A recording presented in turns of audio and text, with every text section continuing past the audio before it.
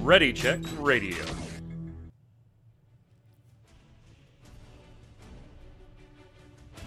Stand by as we get ready to serve up all your news this week in the world of gaming. Welcome to Gaming Gumbo.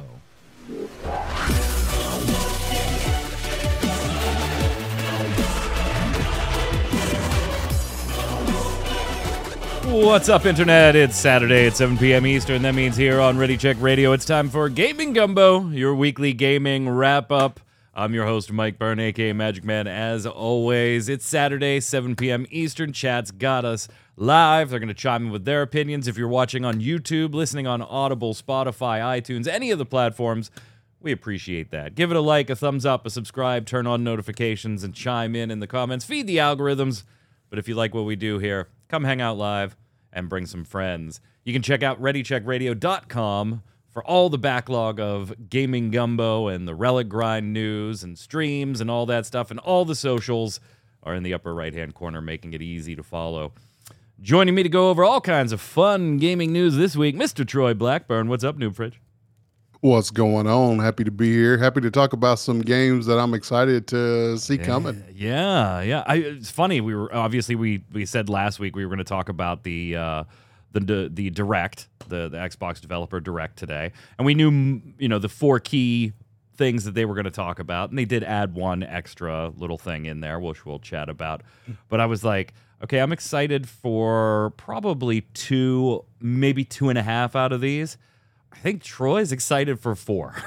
4 out of 4. Like, it was just like, this is Troy's Developer Direct. So we'll get down to that. Also on the line, the Chat Games resident artist of Ready Check Radio, Yod. What's up, my friend? Well, it's not exactly 7 o'clock yet, but it's not exactly. Not exactly. Yeah, I got an anniversary dinner to get to. So if we were able to start a few minutes early, we started a few minutes early, celebrating 23rd anniversary with my wife. So, and Torchwick is still here. He was supposed to go back to school like Monday or Tuesday of this week, but Buffalo and New York and northern Pennsylvania just got hammered with snow. So he had snow days without snow here in Pittsburgh until two days ago when Troy and I got some lovely snow. It wasn't too bad. It wasn't anything near like what Buffalo got. So he's actually going back tomorrow. So no Torchwick stream after the show today. He'll be at anniversary dinner with the family here after the show. But we would still have Tarkov live at midnight. He'll be playing some Control. So follow on Twitter. Do they still have snow days these days? Or is it like it all just turned to remote if they have snow? Yeah, it kind of most of the time reverts to remote learning, and there was some of his. So in college it's a little different, right? Because they might not offer a Zoom offering. Like he went to some of his classes this week because the teacher was willing to do it by Zoom. There were some classes that I'm sure they still held, but they're going to have to redo it anyway because there was probably like 2 or 3 people there. So he was just like, fuck it, I'll review the syllabus and I'll be fine. Because it's the first week back from break and everything.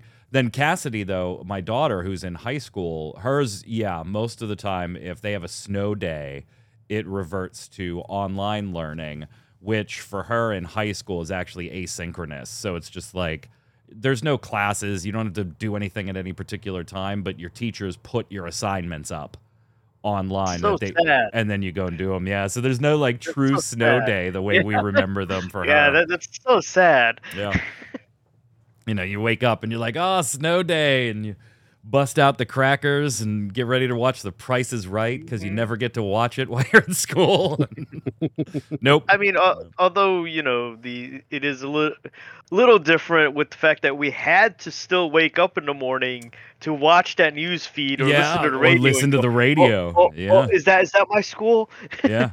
Yeah, you'd listen to the radio, and then, you'd turn it on, and, my high school started with a C, so if you heard them on the Fs, you were like, oh, my God, man, I might not be able to, I have to leave, and they got to go through, or you turn on the news, and the Chiron at the bottom is going, and it's on D, and you're like, son of a bitch, I just missed it. It's going to take 9 minutes to roll around. I got to leave in 5. I'm going to be so pissed. Yeah, those were the days. Now, now you just open your phone and you probably already have a notification. We literally get my daughter doesn't go to the school district that we live in because she goes to a private school. But the busing is obviously handled by the public school district. And so we get telephone calls and notifications and everything. Like, man, back in the day, no, they were like, we're calling the local radio station and telling them we're closed. And if you don't listen, that's on you. Like, yeah, it's your job to find it out, not ours. Right. Not our job to let you know. Sorry about that. I guess we're old. Yeah, I guess so. Very. Oh, very old. Hey, Xbox Developer Direct. Yeah, let's talk about some games. So we knew that there were going to be 4 key games. They had advertised ahead of time. We were going to see Avowed, the first-person RPG. We were going to see some more on Senua's Saga, Hellblade 2. We were going to see Aria, History Untold. And then we saw the developer being teased, so we were pretty sure we were going to see Indiana Jones and the Great Circle. We speculated that on the rumors last week, that is in fact the name, Indiana Jones and the Great Circle.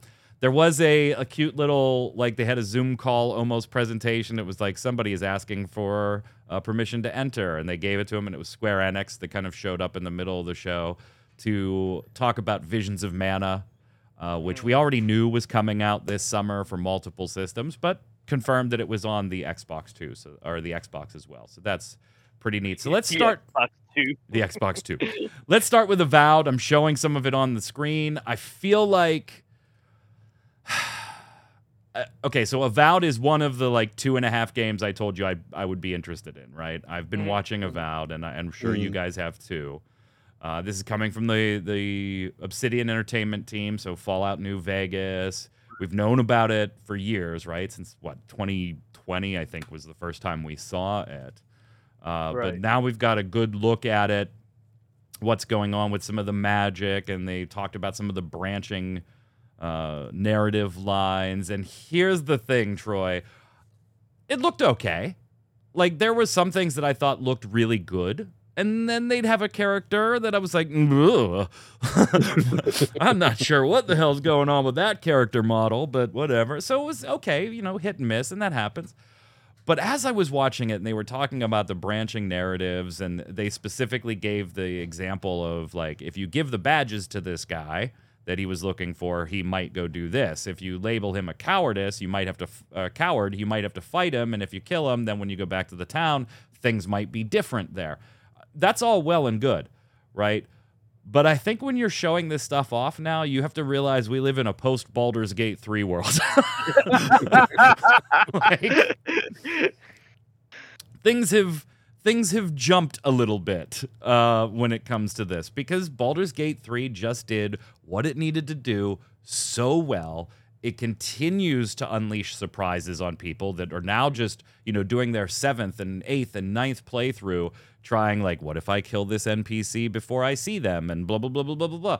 There's just a million ways to go, and it seems like Larian Studios has foreseen every possible scenario, and there's dialogue in the damn game for it. I don't know. It is one I'm looking forward to. I was a little disappointed. We already knew this, but seeing it in action, I was a little more disappointed that it was first person. However, it is in that, like, New Vegas Elder Scrolls style, so that's probably a better thing for its fans, although I would have liked to have seen it third person. What did you think when you saw the reveal? I think it looked very interesting. Like you said, there were definitely some hit and miss stuff in the footage that they showed. Some of the characters, I agree with you, were a little less than inspiring. but overall, I think they've got a game that is ripe for the picking here. This is good timing for a game like this. We've had nothing but Skyrim remasters for years now, and we're years and years away from, Elder Scrolls 6. So I think they've got an opportunity here to really make a statement, as long as the gameplay and their branching narratives and everything, match up to what they say they're going to do. I think they've got an opportunity to have a real classic of a game here. Yeah, chat and Shirak already getting your question answered. Yes, like Skyrim and stuff, you can toggle between first and third, but it is I say this about Elder Scrolls Online all the time too. Like, I play it in third person, but you can tell the game was meant to be played in first person. Right. Like, particularly the way your character, I've always thought it was awkward the way your character jumps in the Elder Scrolls Online. Yeah, It's always a little wonky. A little bit, yeah. Yeah, and Skyrim's kind of the same. It Yeah. can be a little wonky at times in third person, even though that's the way I prefer to play. Yod, you getting any excitement for Avowed here? Avowed does look really neat, but like you said, in a post Baldur's Gate world, these options almost seem like rudimentary. I mean, that they're showing off. It's not fair to totally compare it, right? It is an Right. an action combat versus like Right. the turn-based stuff that Baldur's Gate does. But I get it. I'm just talking about from like Right. the RPG narrative standpoint. Yeah, It's and- not and, as like- big a selling feature these days, No, even before no. Baldur's Gate 3, that, hey, there's branching paths. That's Right. almost become expected. Just Baldur's Gate 3 just knocked it out of the park with the way they did branching paths. Oh yeah, yeah. To me, like the little options they show and stuff like that, it seems more similar to, I don't know, your Mass Effects and Dragon Ages. Yeah. Where it's like you know it's these three options, and if you choose these three options, these three things are going to happen. It's X, Y, and Z. Where with Baldur's Gate, it seemed more like if you do something here, it's going to change something over here that you were not going to expect. Which, like you said, people are still finding things out that they can do and killing Right. people off here or there, or messing with this or that person, or waiting till someone else interacts with you on another part. Apparently, somebody found something that Larian didn't expect people to do, which one of your characters apparently will like go off like a nuke after they die or something like that, and you can reverse pickpocket it into some other dude's pocket, and he'll bring it back to the abyssal realm and explode, but the game still ends even though you're out of the the area where it can hurt you.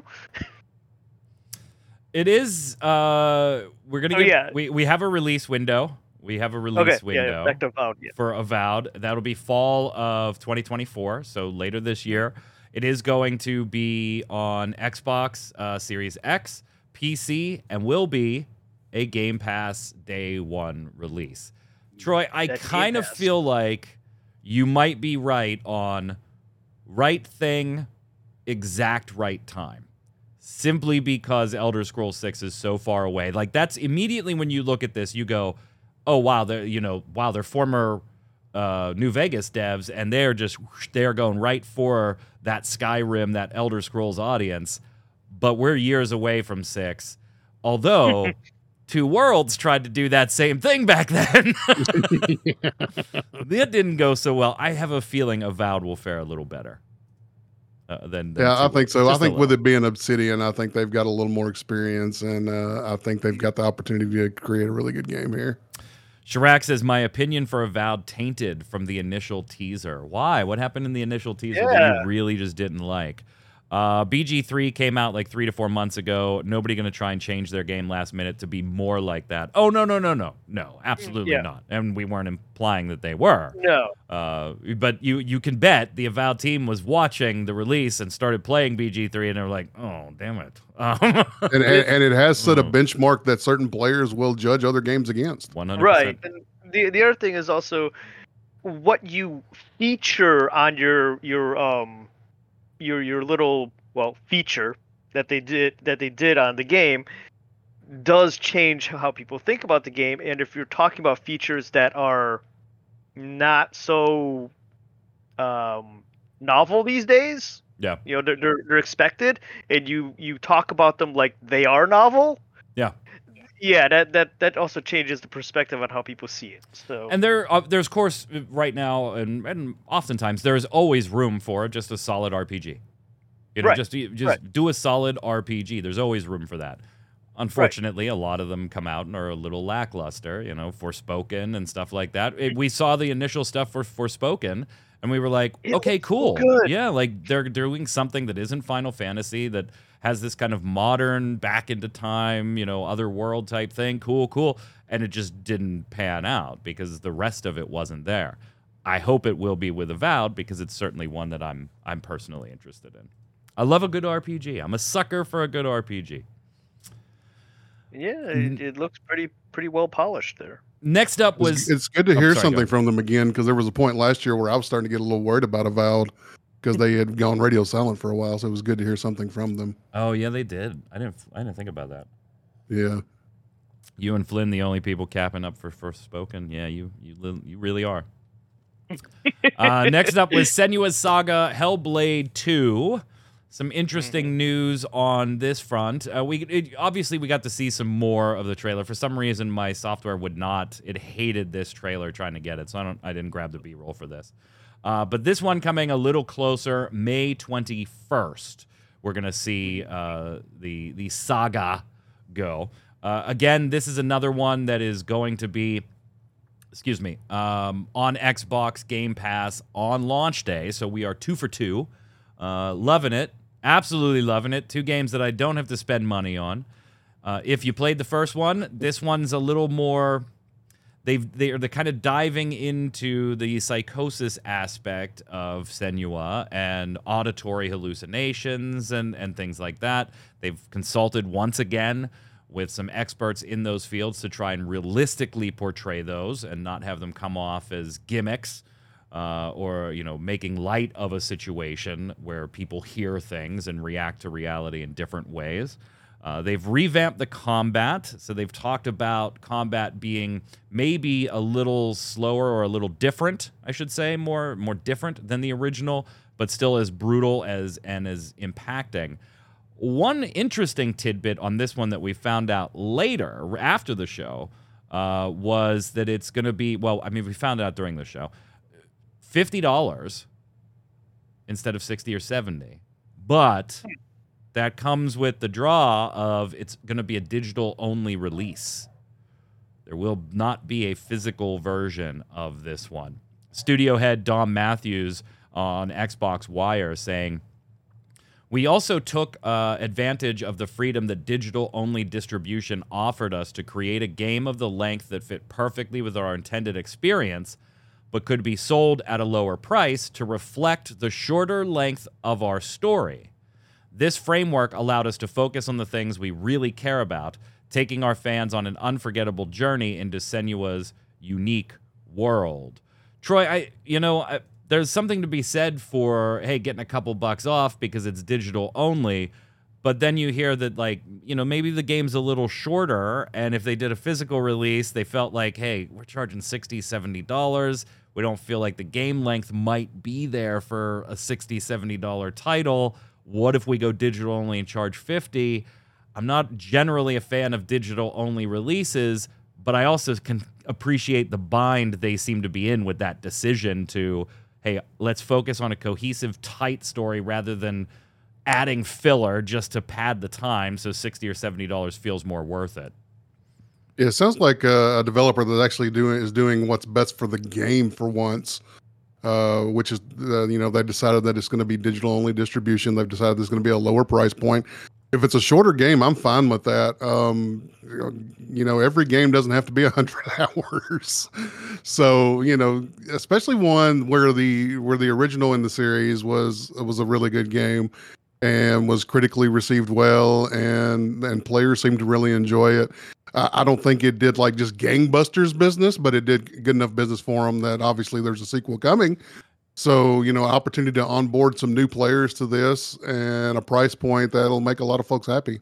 Yeah, and if you think back, the original, when it launched, was digital only. Hellblade Senua's Sacrifice was initially digital only. Then later on in the, I think it was 2019-ish, sorry, 505 Games did a physical release for the PlayStation 4, and Microsoft did one for the Xbox One. Nintendo Switch has always been digital and then just stayed digital. So even the original, it's still, we're going to talk more about this whole digital physical world. And yes, I know Alan Wake 2 did the same thing with a digital only release. We're going to talk about that a little later in the show. I'm generally not a fan of it. I hope they're being legit, Yad, the way they say this, because there is always that we're just going to say what sounds good. Right, you right. know? Appease the audience. Right. And it sounds good that we were more concerned with staying cohesive and tight to our story, even if it meant it's a 12-hour game instead of a 20-hour game. Those numbers are just pulled from random out of a hat. We don't know what Senua's saga will be. Versus, hey, let's charge $50 and let's not put packaging together and we'll make a lot more. Like, it's hard not to be jaded sometimes in this damn industry with thousands of layoffs this last year. And then thinking about the fact that, does that mean a physical copy is only worth $10 per person? Right. In the grand scheme of things, that's all we get for not having a physical copy is $10 a person. I feel a little cheap in there, but yeah. Hopefully they're telling the truth. Are you interested in this one?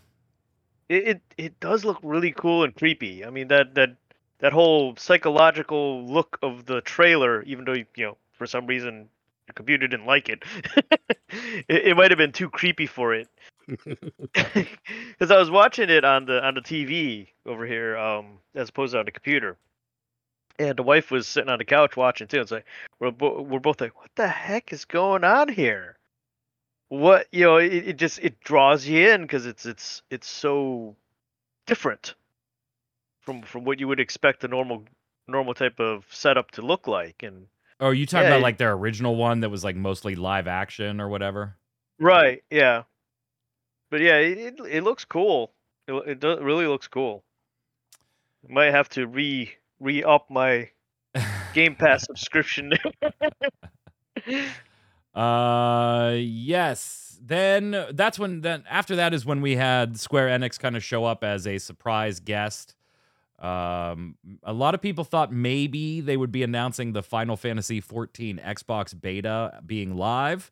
Although we don't really expect that till February. Xbox went ahead this week and accidentally tweeted that the beta was live and then had to pull that down real quick and issue a public, an apology tweet. So we thought, well, maybe they're going to show up at the Direct. And no, they came to the Direct, but they were showing off Visions of Mana, which looks great. And I'm not even counting this in the 2.5 games that I'm excited about. Avowed is 1, Senua's Saga is the 0.5 for me. But Visions of Mana is an absolute buy on my part, but it already was. I'm probably not going to get it on Xbox, but I'm glad more games, more Square Enix games are coming to Xbox. That does mean that there's probably a little hope for, Xbox only players to get a little more of the Square Enix action. Chat saying, I wonder if it would have been marketed as an Xbox arcade title if it was released back in the day. Senua's probably not. Probably not. Part 1 is on sale for $3 on Steam right now if you want it. Just bought it. You talking about Senua, the original Hellblade? Is it really only $3? Yeah, I mean, It's a great game if you want to go grab something to play through while you're waiting for something else. $3, you can't beat that. Troy, I think I'm going to have to turn it over to you for the next one because I have a feeling this is not a game I am interested in, but I have a feeling you are interested in this one, and that is Aura History Untold. It's not to say I don't like strategy warfare-esque games. I've done my fair share of Warcraft 2, Warcraft 3, all the Total War games. This is the wrong trailer. Let me do that. Yeah, I was going to say, this doesn't look We fixed it. We fixed it. So I might try this, but it is definitely one that I'm going to wait until it's like on sale or, pick it up when Game Pass. Yeah, Game Pass, right? Yeah. But Troy, I can imagine you being a little more into this. Jason Winter would absolutely be into this. Yeah, absolutely. But yeah, I'm definitely interested in this one. It looks a little more modern than some of the older ones that are out there. There are some really good gameplay grand strategy games that kind of show their age a little bit visually nowadays. So to see one that's a little more modern, a little more current, and kind of stretches the timeline that this one stretches, it's interesting to see. And I want to see more from it before I'm like, yeah, day one purchase. But at the end of the day, they've caught my attention with something that probably wasn't on my radar before the Xbox Direct. Yeah, it is very much in that 4X game genre, right? Explore, expand, exploit, exterminate. It's kind of got all of those things going. It is going to be as Yod mentioned, day one on PC Game Pass. This will be on Windows and Steam, and will be available day one on PC Game Pass. I don't know. Yod, is this for you? Not particularly, but like you said, if it's on Game Pass, and if I'm re-upping my Game Pass, might as well check it out. Might as well go ahead and get a AAA title for free. Oh, shucks, you twisted my arm. I mean, there are some games that I would avoid even if they were free, and this isn't one of them. So there's that.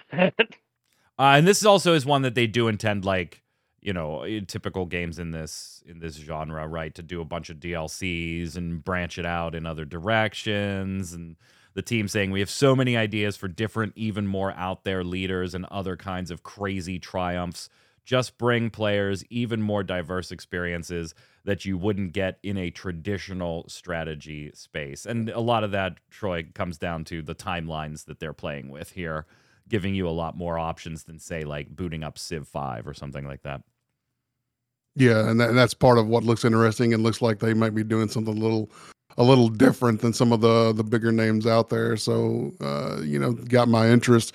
But yeah, if you haven't played a lot of grand strategy games, get ready for a DLC extravaganza, because that's what they do with these. Oh yeah. And then finally, we get Indiana Jones and the Great Circle, a name I still think is kind of dumb. Yeah, I know it'll tie into this story, and it did. They started tying it in already in the first trailer that we got here. Yeah. But it's still kind of a dumb name. I still feel like they were working on it. They had this title, and when the next movie was coming out and started to be communicated behind the scenes, they were like, "Wait, you called yours Dial of Destiny? Shit, that was the name of our game. I guess we'll just call ours Great Circle then." That's a dial of destiny, right? A dial's a circle. Destiny is great. Sure. Yeah, great, fantastic. But this was our first real trailer for the game. We're gonna see this sometime in 2024. Just later in 2024. Right. I'm a huge Indiana Jones guy. Like, I saw Crystal Skull in the theater. I did too. I have to admit, I did too. I saw Dial of Destiny in the theater. I did not. Yeah, I'm a sucker. And as soon as, Todd Howard started talking about this, and then it was given over to Machine Games to go ahead and execute it. And Todd talked about, how he's been kind of pitching for a movie or a game, because he's a big fan of the franchise for a while and finally got to do this. And so he's very, very happy.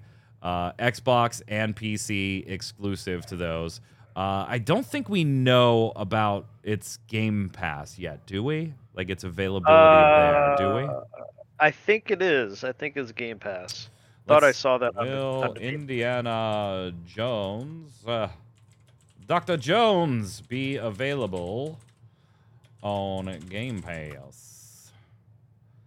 Here's a bunch of everything we know. Okay, here we go. Yeah, Indiana Jones and the Great Circle is coming later this year to Xbox Series X and S and PC, and will be available on day one on Game Pass. Game Pass just continues to be just such a even Troy, we converted you. Yeah, and this looks like this is the year where I'm really going to get my money's worth too. Yeah. Indy looks great, by the way, in the trailer here. It looks fantastic. Yeah, I'm happy that they're using Harrison Ford's likeness, because that really helps set the tone and the setting and make you feel like you're playing Indiana Jones. Now the first person maybe for me not so much. Yeah, and they shift to third person for those puzzle solving cutscene moments. But yeah, the gameplay is primarily first person. Yeah, I think it has to be first person, because some of the shots and don't get me wrong, they did an amazing job on the likeness and all that stuff. But on some of the shots, it just had that slight too much uncanny valley feel.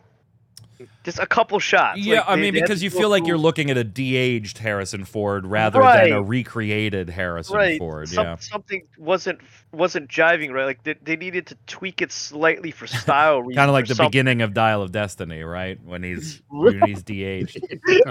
Gee, I don't know what you're talking about. It was cool. You know, Troy Baker gets so much work. Mhm. I obviously am super jealous of the guy. He's super talented. I'd love to be doing what he's doing career-wise.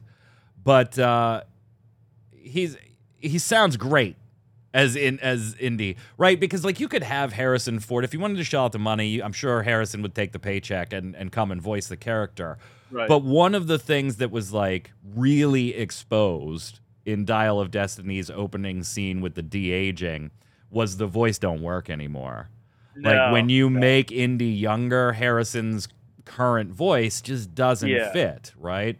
And so I was like, he sounded great enough that at the beginning of the trailer, I don't know if you guys felt this, but I did, and I saw it in chat.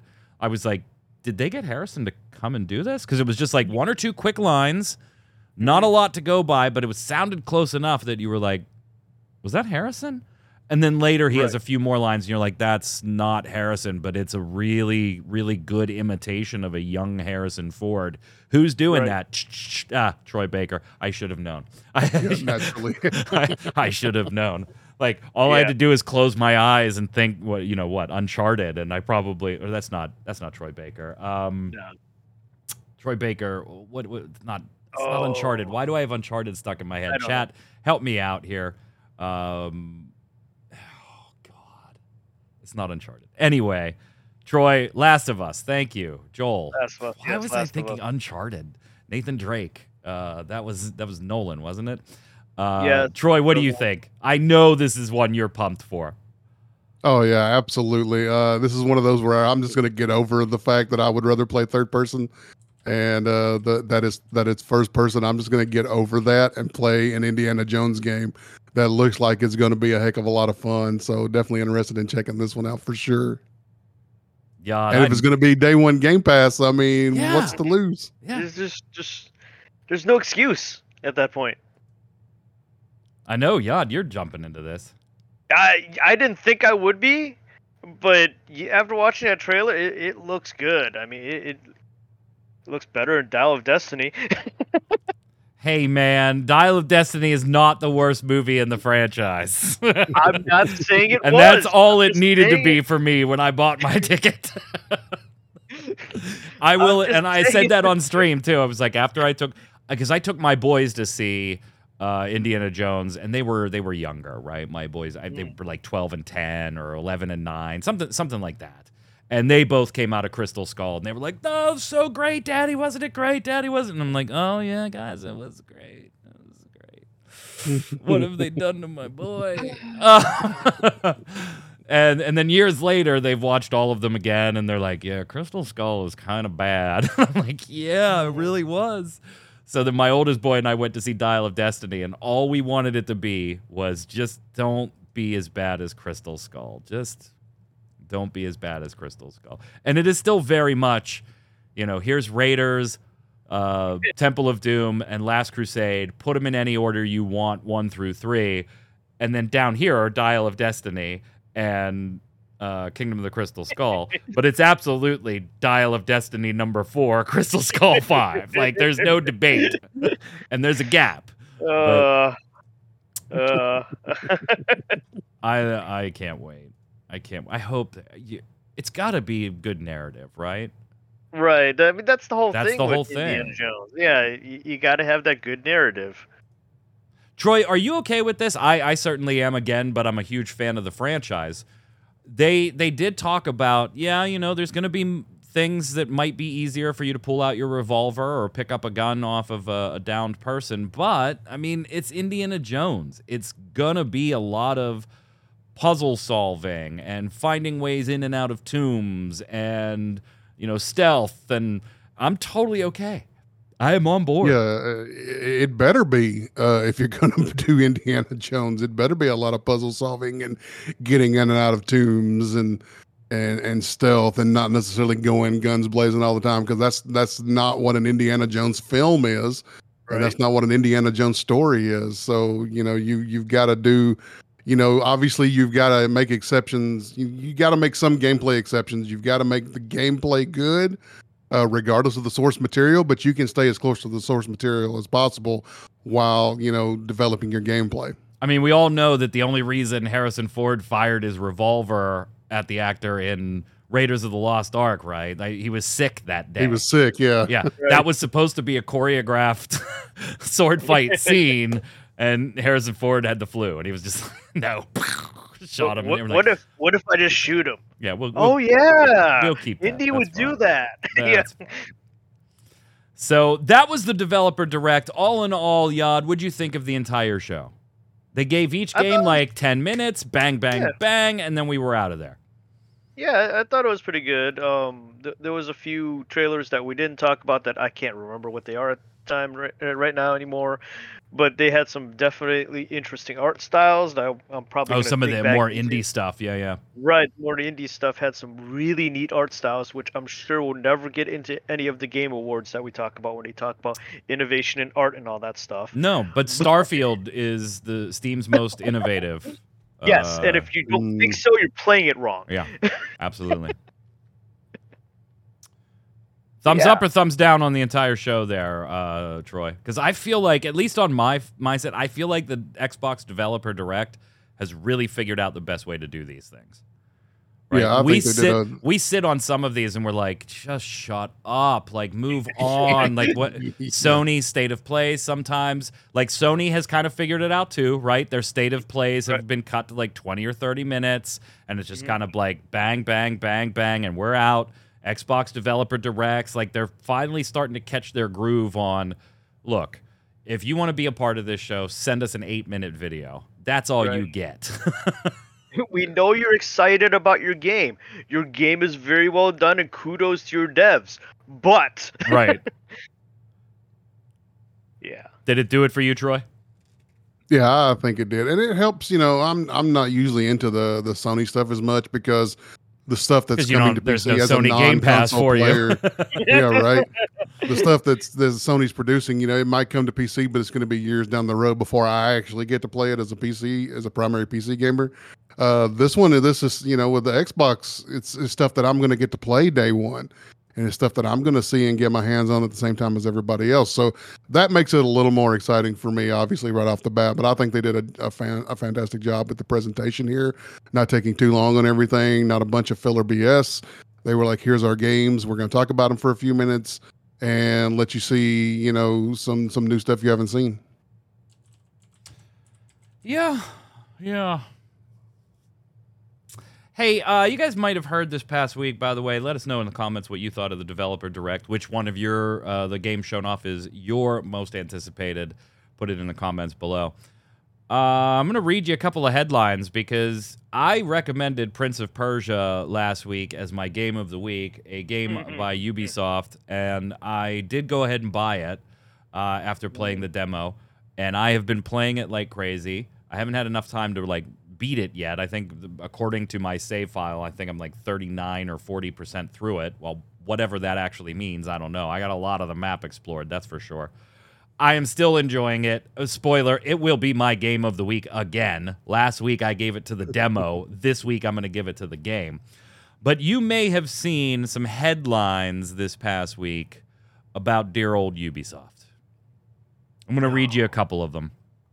From Gizmodo, Ubisoft says gamers should get more comfortable not owning their games. From CBR, Ubisoft says players should feel comfortable with not owning games. From Insider Gaming, Ubisoft, quote, get comfortable with not owning games. IGN, Ubisoft, I'm not going to read this one because it does something, so I'll come back to them. I'll come back to them. PC Gamer, Ubisoft director says gamers will get more comfortable not owning games.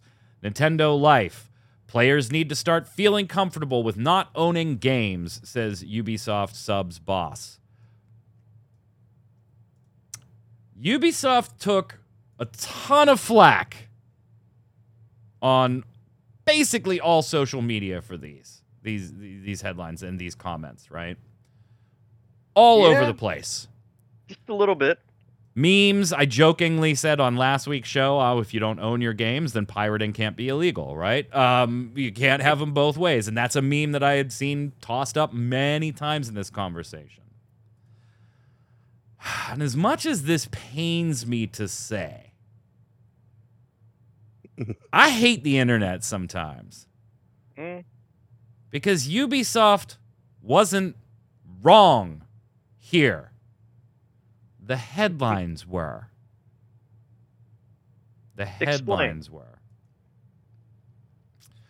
The original interview that all of this comes from, and far be it for me to defend fucking Ubisoft. Jesus. I can't believe I'm going to go to bat for Ubisoft here. The original interview that this all came from was done with GameIndustry.biz. Okay? And they were talking to their head of subscription services. Okay? That's Philippe Tremblay, director of subscriptions. So you have a guy being interviewed that has a personal vested interest in selling subscription services, right? He's presumably bonused in some way. And Ubisoft just revamped their whole Ubisoft Plus subscription. Remember, they're the company that is going to hold the streaming rights for games that are Activision Blizzard because of the Microsoft deal. They sold those rights to Ubisoft for cloud streaming of those games to appease the CMA that was kind of investigating the acquisition of Activision Blizzard. So Ubisoft has a vested interest in selling subs and selling streaming services. No doubt. This guy's the director of subscriptions, has a personal vested interest. No doubt. But he was violently taken out of context by almost everybody out there, besides GameIndustry.biz, who did the interview. Their headline was The New Ubisoft Plus and Getting Gamers Comfortable with Not Owning Their Games. The subheadline was Ubisoft introduces its classic service to PC and more to come on Activision Blizzard. Okay?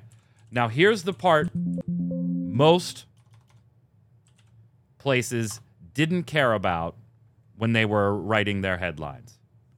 Here is the full quote I'm going to give you where this not get comfortable with not owning your games comes from.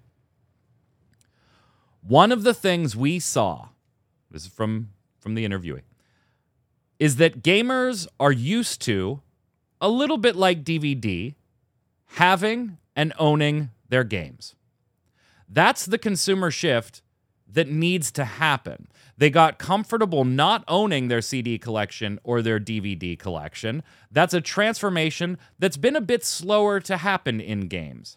As gamers, you grow comfortable in that aspect. You don't lose your progress. If you resume your game at another time, your progress file is still there. That's not been deleted.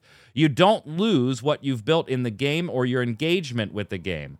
So it's about feeling comfortable with not owning your game. But what's missing is what was being discussed leading into that statement, which was basically saying, hey, for subscription services to take off, people would need to start becoming comfortable with not owning their games. Right. He wasn't saying, Troy, get comfortable with not owning your damn game. He was saying, hey, for subscription services to take off, gamers need to get comfortable with not owning their games. That's a little slower right now than it happened with CD or DVD. And he goes in that interview to talk about that's also why we give the options of our subscription services, buying the game straight out, buying it after you've been on the subscription service a little bit. We still offer all of those things because customers want different things. And that's why Ubisoft, we're going to offer those. Does he want you to sign up for the subs? Yeah, I'm sure he's bonused on it at some point down the road. But he was simply making the point that if you want subscription services to take off, which I personally don't, I like them being an option. I don't want them being my only option. Yeah. We've already seen, like, I don't know how fed up. There are people switching back to cable, people. Right? Yeah. They cut the cable wires and now they're switching back because they just realized, Jesus, I can't depend on the programs I want being on any particular streaming service at any given time. They might be yanked at any given damn time. And by the way, I'm paying for 9 of them. Mm-hmm. And none of them have live sports. So now I got to go get ESPN, or I got to so there are people going back to cable for this exact reason. I don't want everything to be subscription based.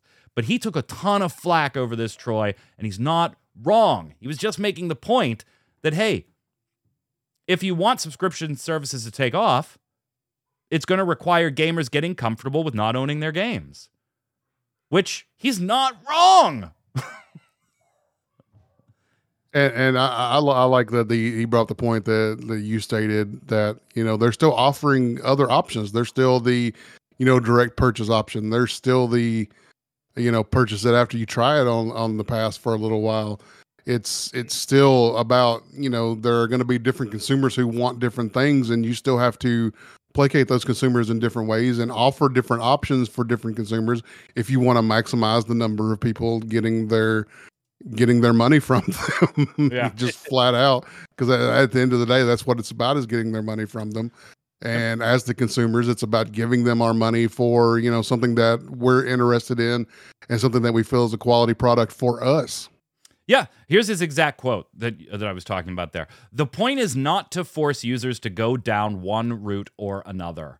We offer purchase, we offer subscription, and it's the gamer's preference that is important here. We're seeing some people who buy choosing to subscribe now, but it all works.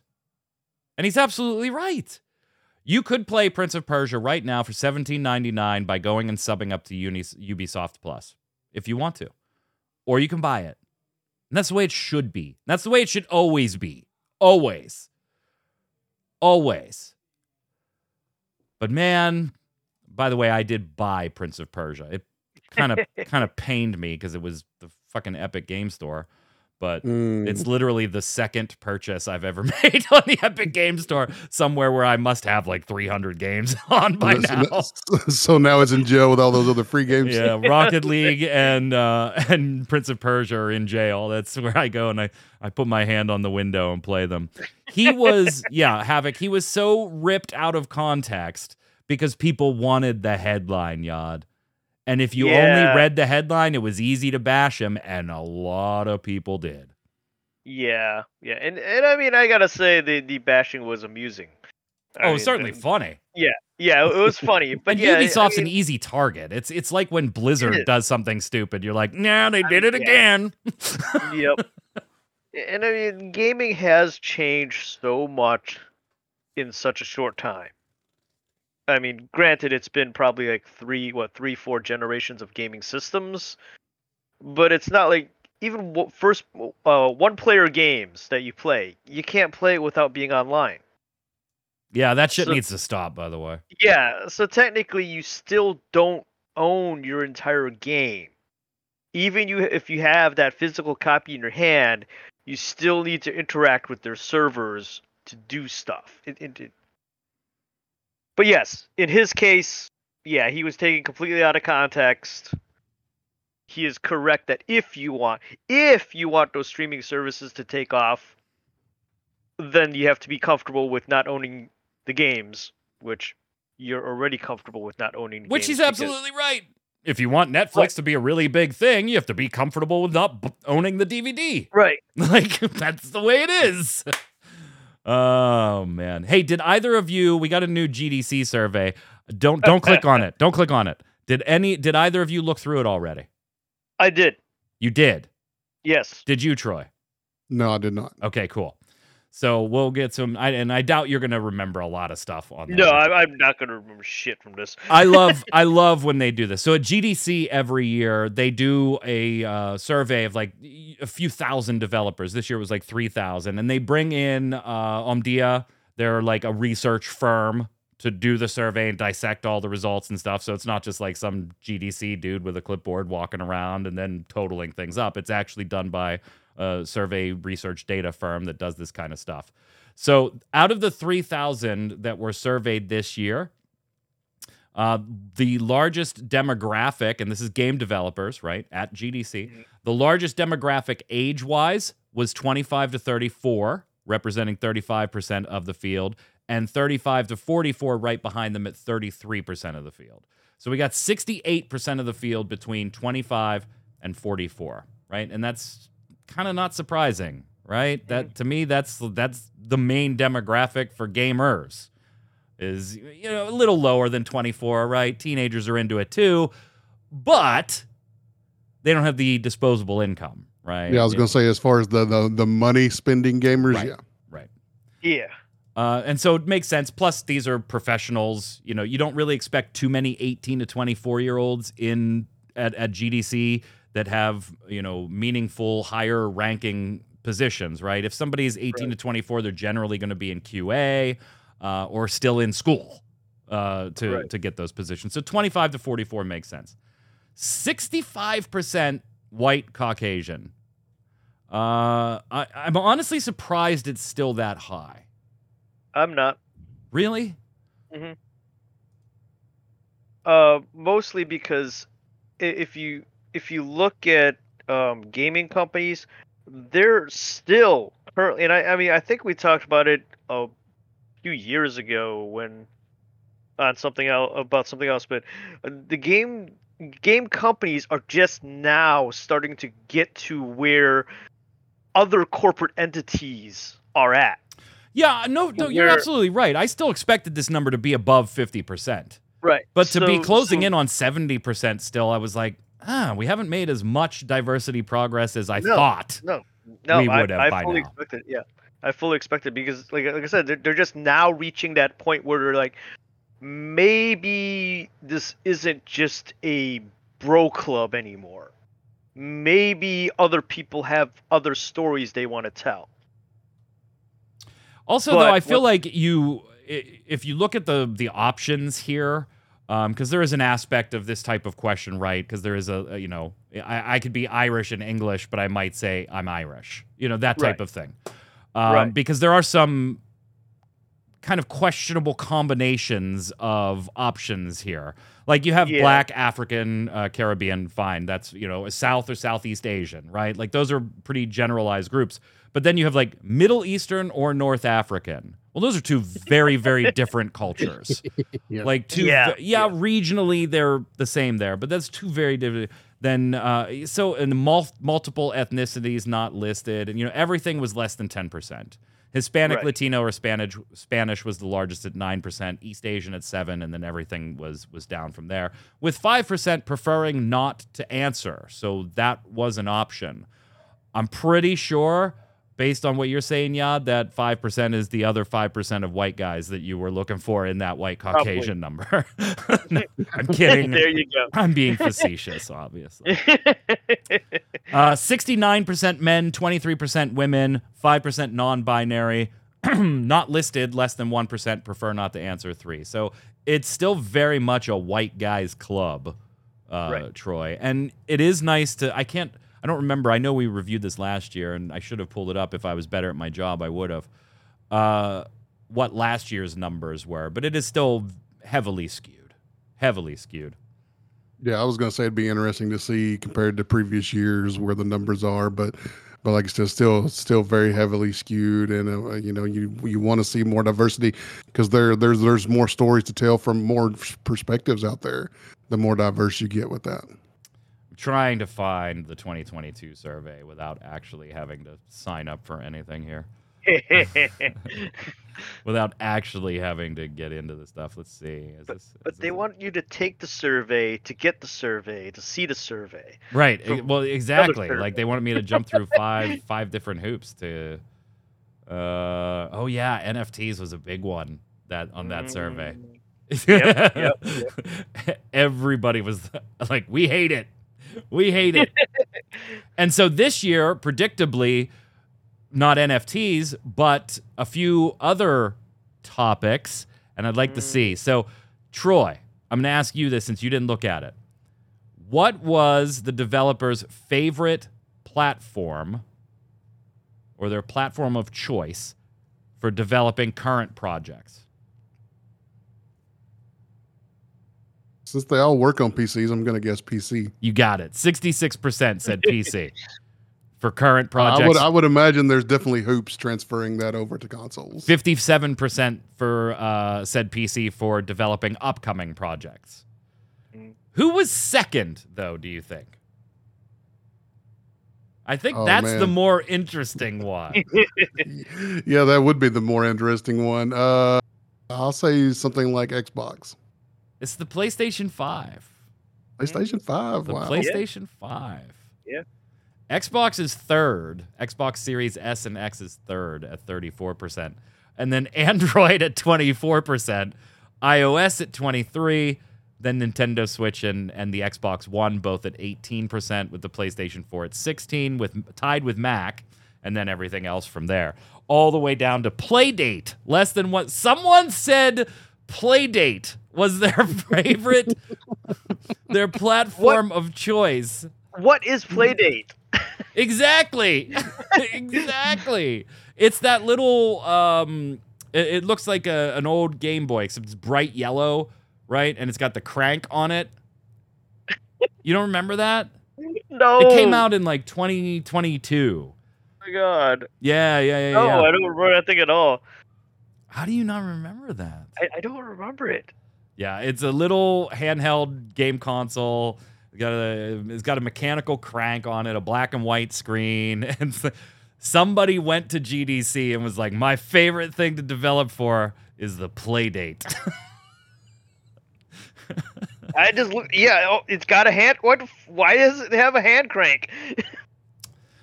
35% of developers surveyed said they'd been impacted by layoffs this past year personally, or worked at a company where layoffs occurred, with quality assurance testers affected the most. 22% of QA developers said they were laid off in 2023, compared to 7% for all developers. Those in-game development businesses and finances were affected the least, at 2%. And more than half of respondees expressed some level of concern that the place they worked at would be hit with layoffs in 2024. Troy, talk me off the ledge, because this is the field my son is going to college for right now. Don't be a QA tester. Don't be a QA tester. Your job security is nearly non-existent in the video game industry. By the way, you can get a Playdate for $199 if you would like one. Yeah. Pretty dope. No, it's still too expensive. Last thing they talked about was AI. Big one this year, like NFTs was last year. 84% of respondees said they're somewhat or very concerned about the ethics of generative AI. 12% said they have no concerns with it. GDC notes that those working in businesses, marketing, and programming were more likely to say the use of AI would have a positive effect, while those on the creative side of development, such as narrative and QA and stuff like that, were more likely to say it had a negative effect. And that just totally computes. Right? Yeah. 51% of their developers said their companies have implemented some kind of workplace policy regarding the use of generative AI, with many of them saying their companies have made use optional. Their 2% of responders said generative AI is mandatory in their workplace, and 12%, Troy said, is flat out not allowed. Not allowed. 37% of indie developers said they're using generative AI, compared to 21% of AAA and AA studios. We're going to see those numbers go all over the board in the next 2 to 4 years. All over the board. Definitely. Hey, especially with how hard Adobe is pushing the usage of AI. Oh, are they really? Like, I'm not an Adobe user, so I'm not. Yeah, go ahead. I'm not up to speed. Yeah, the Adobe, I think they call it Adobe Max now, the whole conference they have every year. This year was all about AI. And I mean, some of the tools that they've come up with are very interesting, and I can see being very helpful. They have one that will extend the background out of an image if you need, to fill that space. So like, if you have half a house there or whatever, it'll fill that space up. Other than the foreground people and stuff like that, it'll fill that background space up with the correct portion of that image that needs to be there, which that can be very handy. That can be very time saving. But there's other aspects of it that's like, that's pushing on the fact of, taking away an actual job that someone has trained to do. So yeah, Graphic says fill up the space with extra fingers on hands. Yeah, AI does have a little bit of a problem there right now. Yeah, and Shirak, you're absolutely right. It is a legal nightmare, and it's going to be over the next 3 to 5 years because the legislation has to catch up to the technology. It's happened multiple times before. It's going to continue to happen. AI is just the next thing for it to happen too. Right. Finally, before we do Games of the Week, if you remember, Best Buy has totally done away with carrying physical media, right? This month, January, was them liquidating all of that stuff and getting rid of it. Well, now there's another big game retailer, not in the United States yet, but game.co.uk in the UK is no longer taking video game trade-ins. Now that they're still going to carry physical media, but now we're starting to see that we don't want your used shit anymore. And I gotta feel like GameStop has been considering this for years, right? Like, even though but they can't. GameStop, the way they did their business model, pins them behind used product, right? That is their margin. Right. You make almost nothing on a new game sale. You make it on the used game sales. But it has reached a point for Game Elite because a lot of their locations are actually inside Sports Direct outlets, right?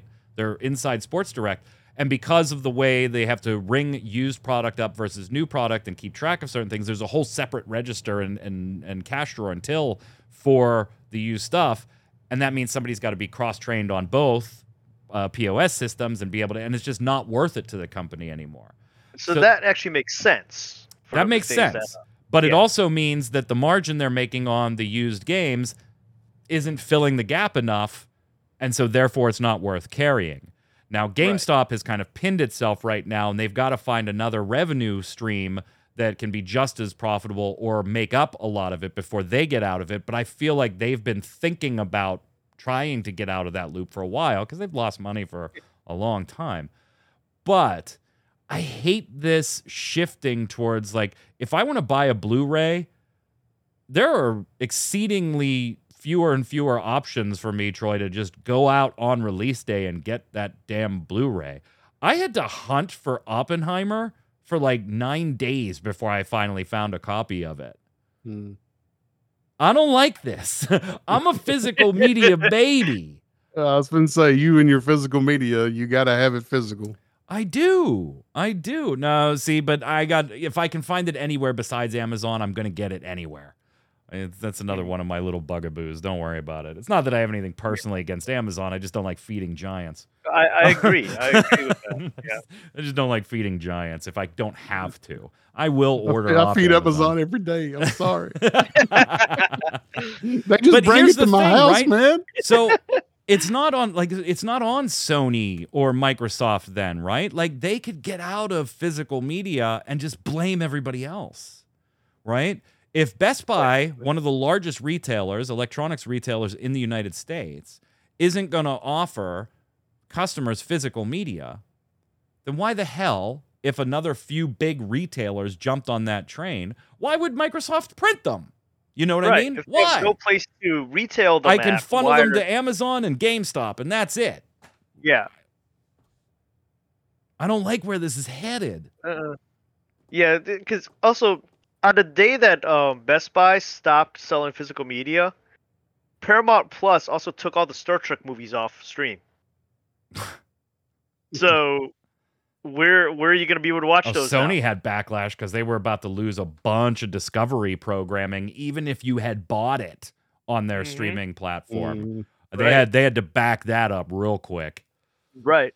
They don't have the space for physical media anymore. Get the fuck out of here. When's the last time you've been to a Best Buy? There's nothing but space in Best Buy these days.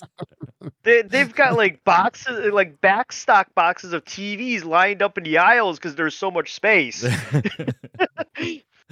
Let's slide over and do our games of the week.